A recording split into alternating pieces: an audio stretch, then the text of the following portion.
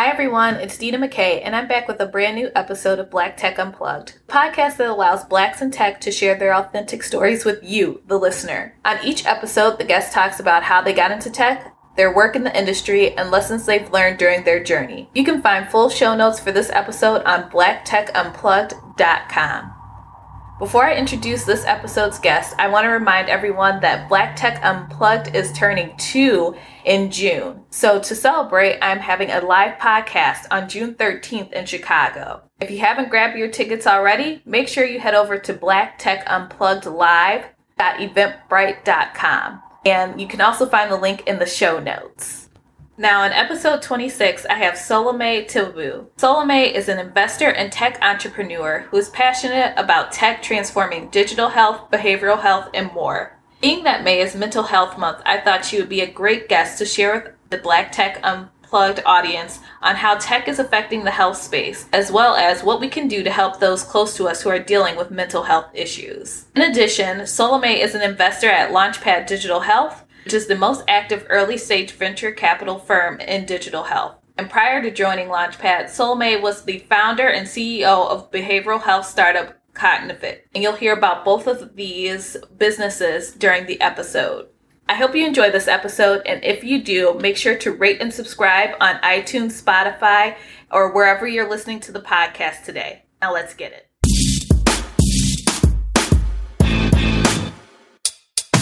Hi, everyone. I'm here with Solomay Tibobu. Hi. And Solomay, I want you to give my listeners an introduction of yourself. So I'm so pleased to be on Black Tech Unplugged. A little bit about me.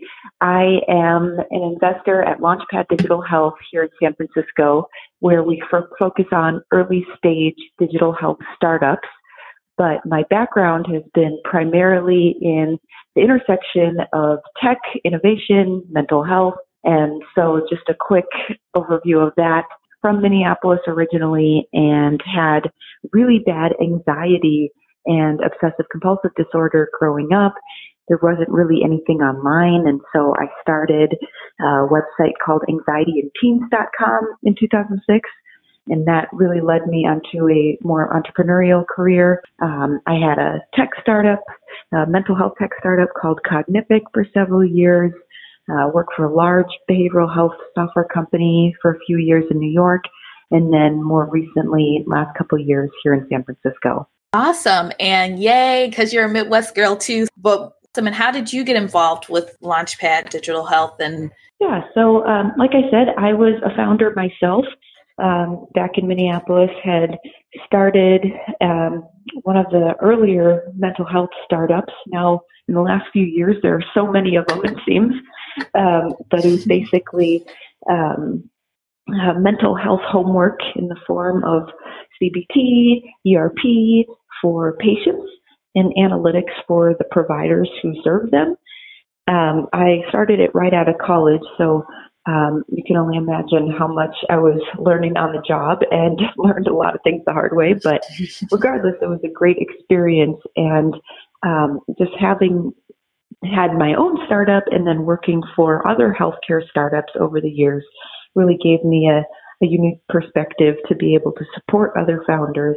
And so I was at a different company that also invested and acquired digital health startups last year when I got to know the Launchpad team and really liked what they were doing a lot, and decided it would be a really great fit if I could join their team and help support the next founders that they invest in. That's great. And one thing that you mentioned is that digital health is growing. And I do see that, and what I like to call it is the intersection of tech and health, at least from my perspective. Yeah, digital health is really using technology to transform our healthcare industry, which, as many of the listeners might already know, is very complex and could use a lot of help and evolution. And so here at Launchpad, we'll describe digital health pretty broadly as it applies to startups. Anything from insurtech to pop health, women's health, behavioral health, and so pretty broad. However, doesn't include medical device or life sciences typically. How have you seen it grow in the last couple of years? Yeah, the changing landscape in healthcare has been evolving so much from a regulatory perspective. Of course, the ACA has changed access for a lot of individuals, the reimbursement models, the cost for not just typical payers, but now for really employers who are bearing more and more of the cost, consumers who are bearing more and more of the healthcare costs. This is really, all these things have been drivers in the need for innovation in healthcare. And so in recent years, there have been new reimbursement codes that have helped to support new solutions in telemedicine and other care models that are focusing on healthcare outside the four walls of hospitals, and really bringing care into the home and into the community to better support individuals, especially people who are really underserved patient markets. Really excited about solutions in that space. A lot of just the regulatory environment is starting to become more aware and mature of how we can potentially create new solutions and deliver them to these populations. And so all of those things really have led to a good atmosphere to do more in the space. And another thing that you mentioned previously is that you yourself are a founder. And I want you to let my listeners know the company that you created and talk about the experience that you had as a founder in the space. Yeah, for sure. That's especially the last question is a huge question. So I'll do my best in just how that's really changed me and my outlook on things. And so like I said, I had really bad anxiety and OCD as a young person and just wasn't able to find much online. And so after starting my blog, Anxiety in Teens, I decided in college I wanted to pursue an entrepreneurship major. And my issue was that I was seeing various therapists for my anxiety, which that in and of itself was a bit of a journey in my family. There really wasn't a word for obsessive compulsive disorder in either of my parents' languages. And so just probably, I guess I'll say, extra barriers to eventually getting the care I needed. But fortunately, sooner than later, I did eventually get to see some qualified professionals for it. But ultimately, once I was there, they were giving me my mental health homework for the week. You could think about it on this little Post-it note. And they're like, okay, Salome, go home and do these very challenging OCD exposure therapy exercises with no structure or guidance or anything like that, and then come back next week. And if I didn't lose that little Post-it note on the car ride home, I came back and she didn't remember what she wrote, and I just felt like there was a big disconnect in the care. And so that led to starting that startup. And I did that for a few years, but one issue was that intrinsically it was an efficiency tool. So how can I, the patient, get better faster with this technology? And at the time, and especially for mental health, still the market is very much fee for service. And so, what is the incentive for providers to want to help get the patient better faster from a financial perspective? It's, of course, a lot of professionals that go in the field. They obviously want to do it so they can help individuals, but that business model was a hard sell for some of the larger systems I talked to. And so it wasn't until really more in recent years that there's been a transformation. We've been marching toward this for years and years, but really now it is happening that we're moving from fee-for-service toward value-based care, where now providers are being paid on outcomes. You've probably heard a lot about, just more generally, how do we reduce usage of emergency rooms? How do we reduce readmissions to the hospital system? And so a lot of these innovations are now able to really make sense from a financial perspective to a lot of these organizations. payers are turning into providers are turning into payers. And I think it's a really exciting time for innovators in the space. And that's great to hear, because I cannot imagine going to a therapy session and coming out with a Post-it note of what I'm supposed to do.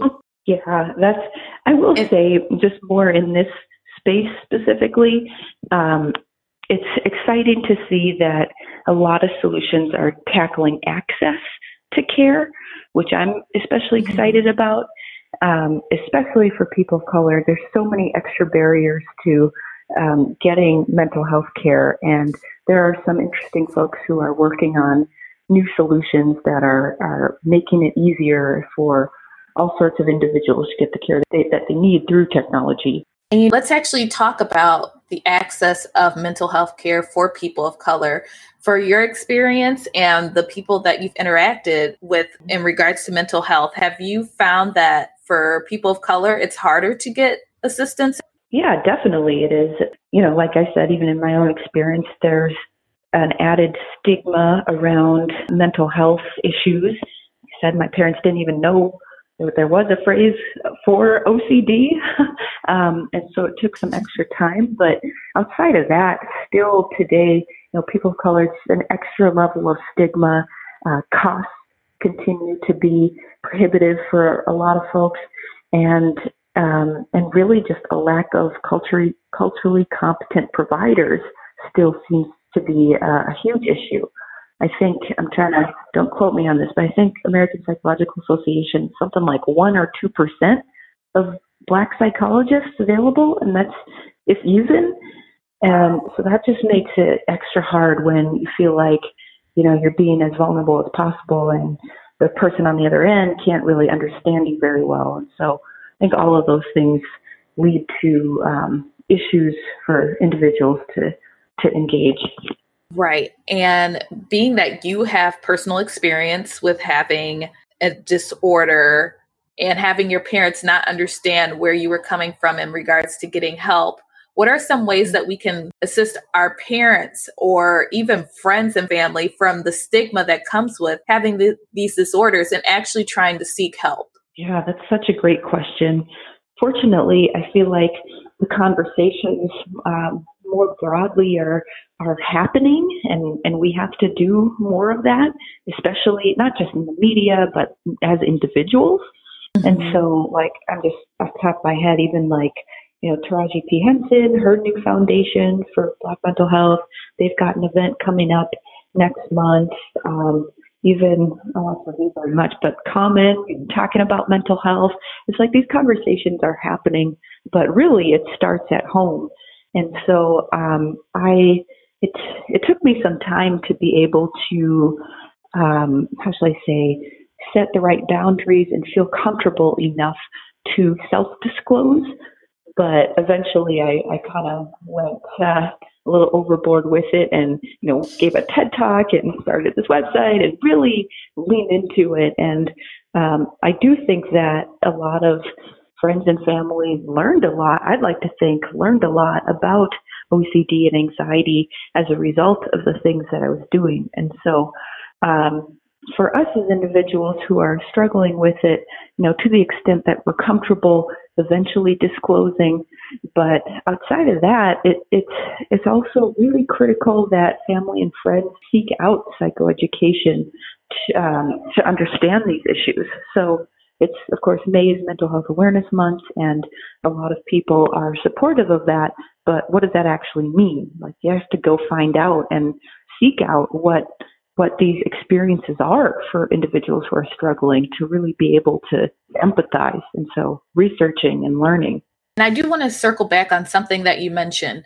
And I feel like this happens in a lot of scenarios, even just in the tech industry alone, let alone at mental health, is that we can't find people who look like us and understand our situation in order to help us.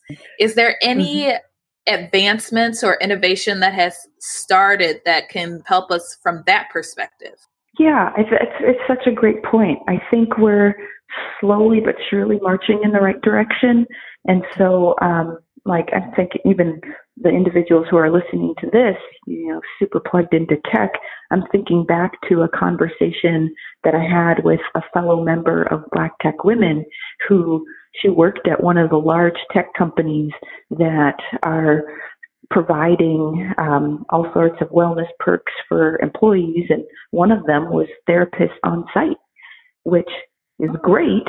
However, none of them were people of color. So she's saying, I still have to travel out to Oakland to see my therapist there because there just wasn't anyone on site at work that could, really fit my needs. And so it's things like that where I think we're marching in the right direction, but still needs a lot of work.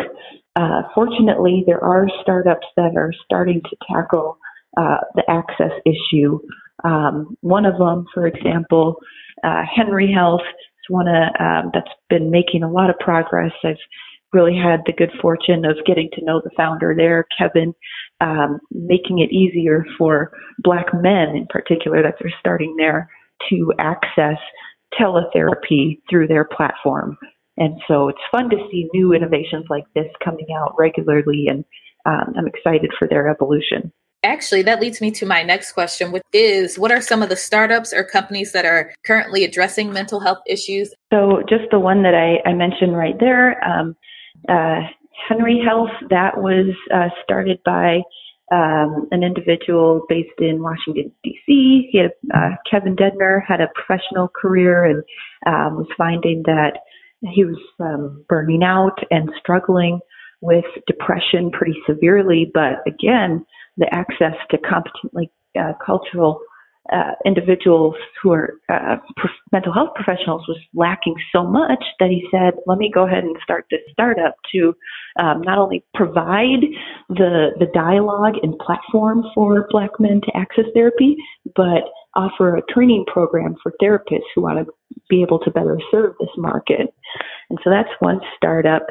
I was just recently introduced to the founder of MindRight, Ashley, who's creating a solution for teens to be able to access intersectional quality mental health care and emotional support through text messaging. And so MindRight is the name of that startup. Really neat the work that they're doing. Thank you. And did you have another one? Yeah, let me say this. I'll put in a plug for my own here. I write a monthly behavioral health tech and innovation newsletter, which is called Rethink Behavioral Health Innovation. And we feature one new startup, just like the ones I mentioned, each month. And so you'll have to see who I'll reveal next. But if you want to check that out, that's called Rethink Behavioral Health Innovation. And how can people subscribe to that newsletter? Just rethinkbhi.com. That's a simple page there. Thanks so much.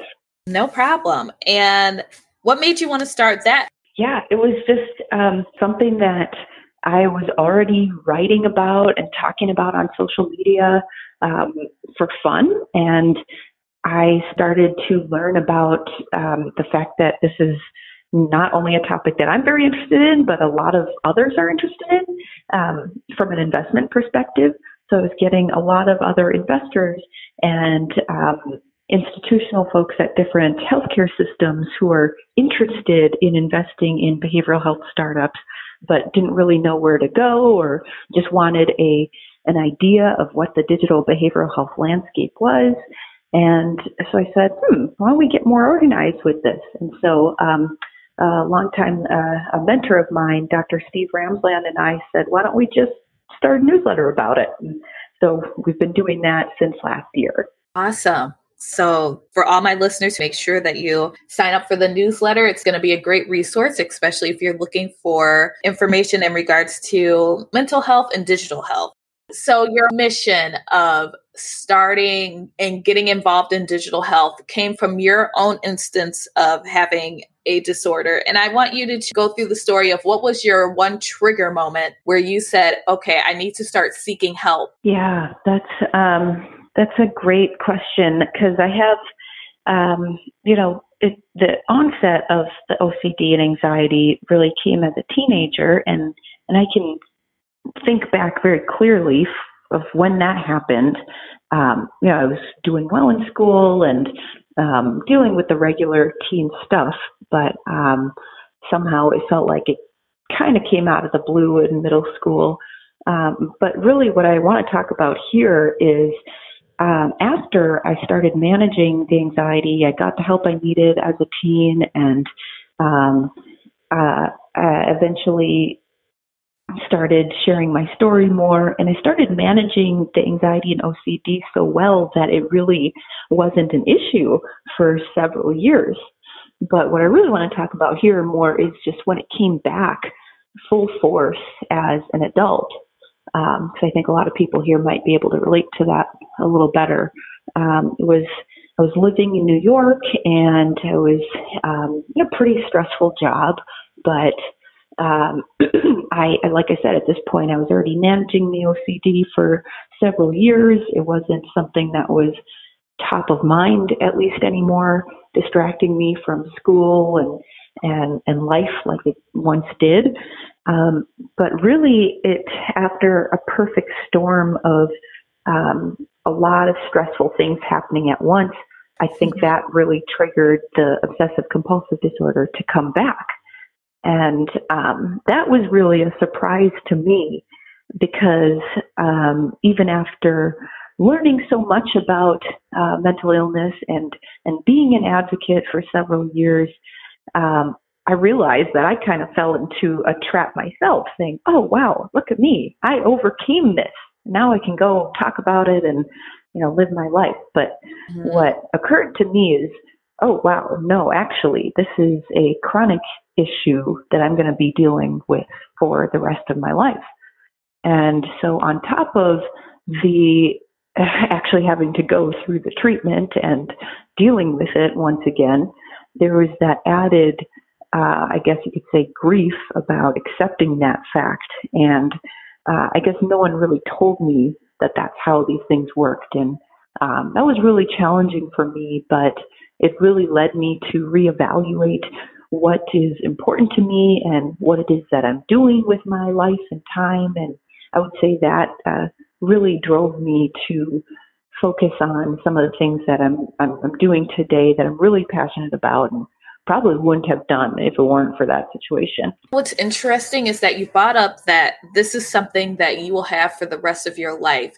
And to be honest, when having conversations around mental health, I've actually never heard someone say that before. And I would love if you can expand on that whole concept. It sounds like there are periods where you're doing okay and everything's fine, but it doesn't go away. Yeah, so exactly. Basically, it's not like there's a cure. It's a disorder. It's something that, it's not necessarily, it might not completely go away forever. However, I want to be very clear that once I sought out the treatment that I needed, it was so manageable, and it is manageable even for me today. And so these issues are very treatable. There are evidence-based tools and treatments that are proven and they work. It's really just a matter of making sure that we have access to them and follow through on them. Depends on who you are and what your situation is. Of course, one combination of therapy and medication might work for some person, not for another person. And I would say even personally, there's quite a bit of trial and error to find out what that combination was. But once I did, it was it is very manageable, and that's really the message I want to drive home. And now even I even thinking back when the OCD came back, it was I want to say the intensity was as intense as it had ever been, but the treatment, I started remembering like, oh, I've done this before. I was capable of overcoming it once. I'm going to do it again. And the tools that I learned in therapy build on each other.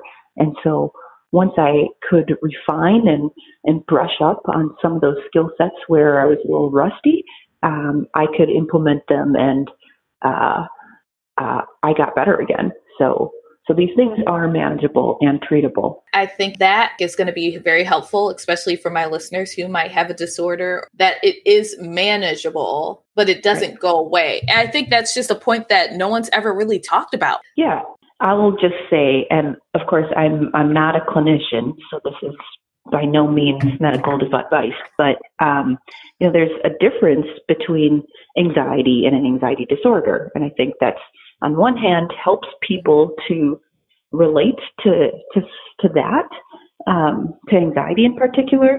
We all experience anxiety, but really when it becomes an issue of interrupting our daily lives, in school or work or relationships, to the extent that we can't manage it, then yeah, it's an anxiety disorder. And and so I want to point that out too. And I do have a question, and this is even coming just in regards to our conversation today and how people are wording things when it comes to mental health. So from your perspective, do you see having obsessive compulsive disorder versus mental health itself? Is there kind of like a difference? Like, do people see anxiety as different than a mental health disorder? Is everything lumped together? I want to make sure that people who are listening, one, understand the terminology that we should be using in regards to this case, but also how we should be addressing other people. And I think that, again, stems from the Black community and the stigma that we have. A lot of people think if I have anxiety and I say I have a mental health disorder, then people think I'm crazy, if that makes sense. Yep, definitely. I do feel that while things are changing, certainly there's still so much stigma, more so, of course, for severe mental illness, for things like bipolar disorder, schizophrenia.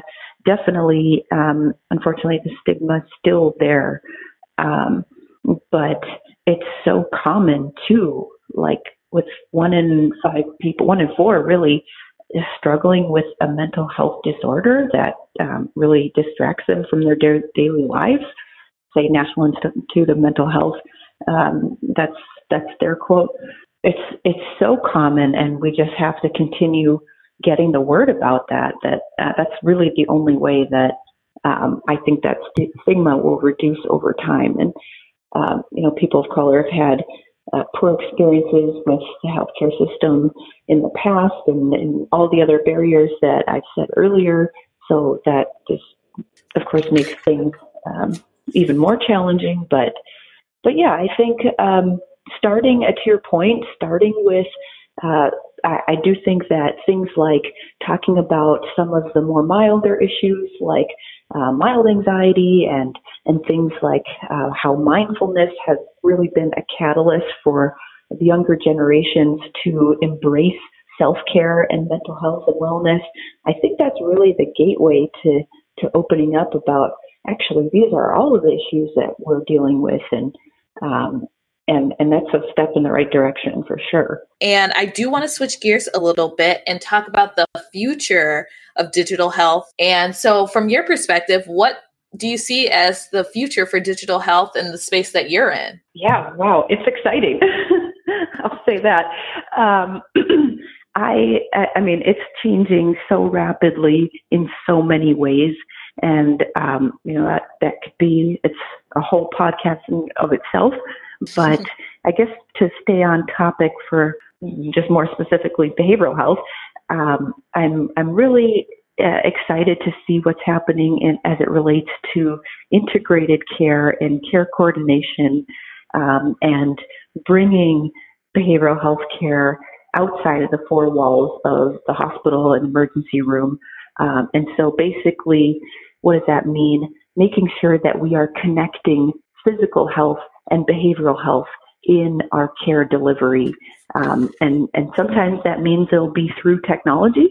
Sometimes it's not. Sometimes it's just within making sure that we have mental health professionals on site or via telemedicine for primary care offices, or that can mean different things. But I personally am excited to see that with the reduction of stigma and the recognition of what mental health care costs our system, and just an awareness around the need to invest more in the space, I'm really looking forward to behavioral health, everything from mental health care, substance use treatment, IDD, to be able to be more available for the masses in a cost-effective and efficient way. I love the idea of having a therapist or someone that could be an outside source of support at a job or on site, so to speak.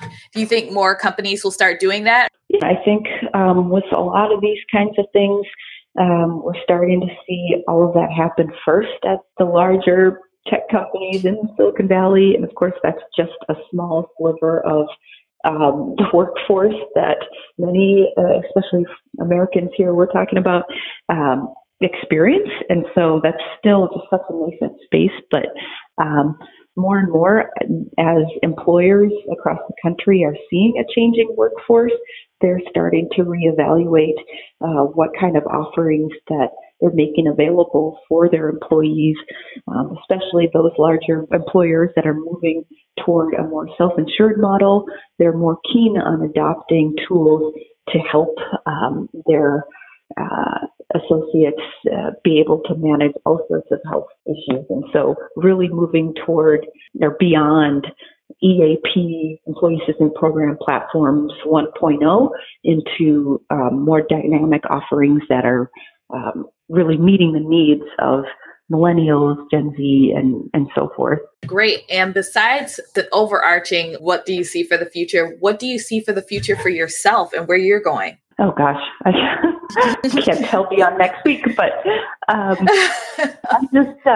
I'm excited to be doing what I'm doing right now, and I'm looking forward to. I didn't get a chance to say it earlier, but the art portfolio, we've got 80% founders who are minority women from another country, which is not very typical for venture capital firm to be able to say about their founders. And so I'm excited to continue that trajectory. I'm involved with a lot of initiatives and organizations that help to support diversity, not only amongst founders, underrepresented founders, but also investors too. And so I think there are stats, depending on the source, where it's just like in the single digits for female and Black women who are investors. And really, if we're going to fund more people of color entrepreneurs, we really also have to have a diverse funding sources too. So I'm excited about supporting that too, as it relates to investing in digital health startups and beyond. How can we support you and everything that you're doing? Oh, I'm just glad to be here and to be able to meet as many of the listeners as I can, and I'm sure a lot of them have equally amazing stories, and so just love the networking, and yeah, just reach out, and looking forward to meeting people more on an individual basis.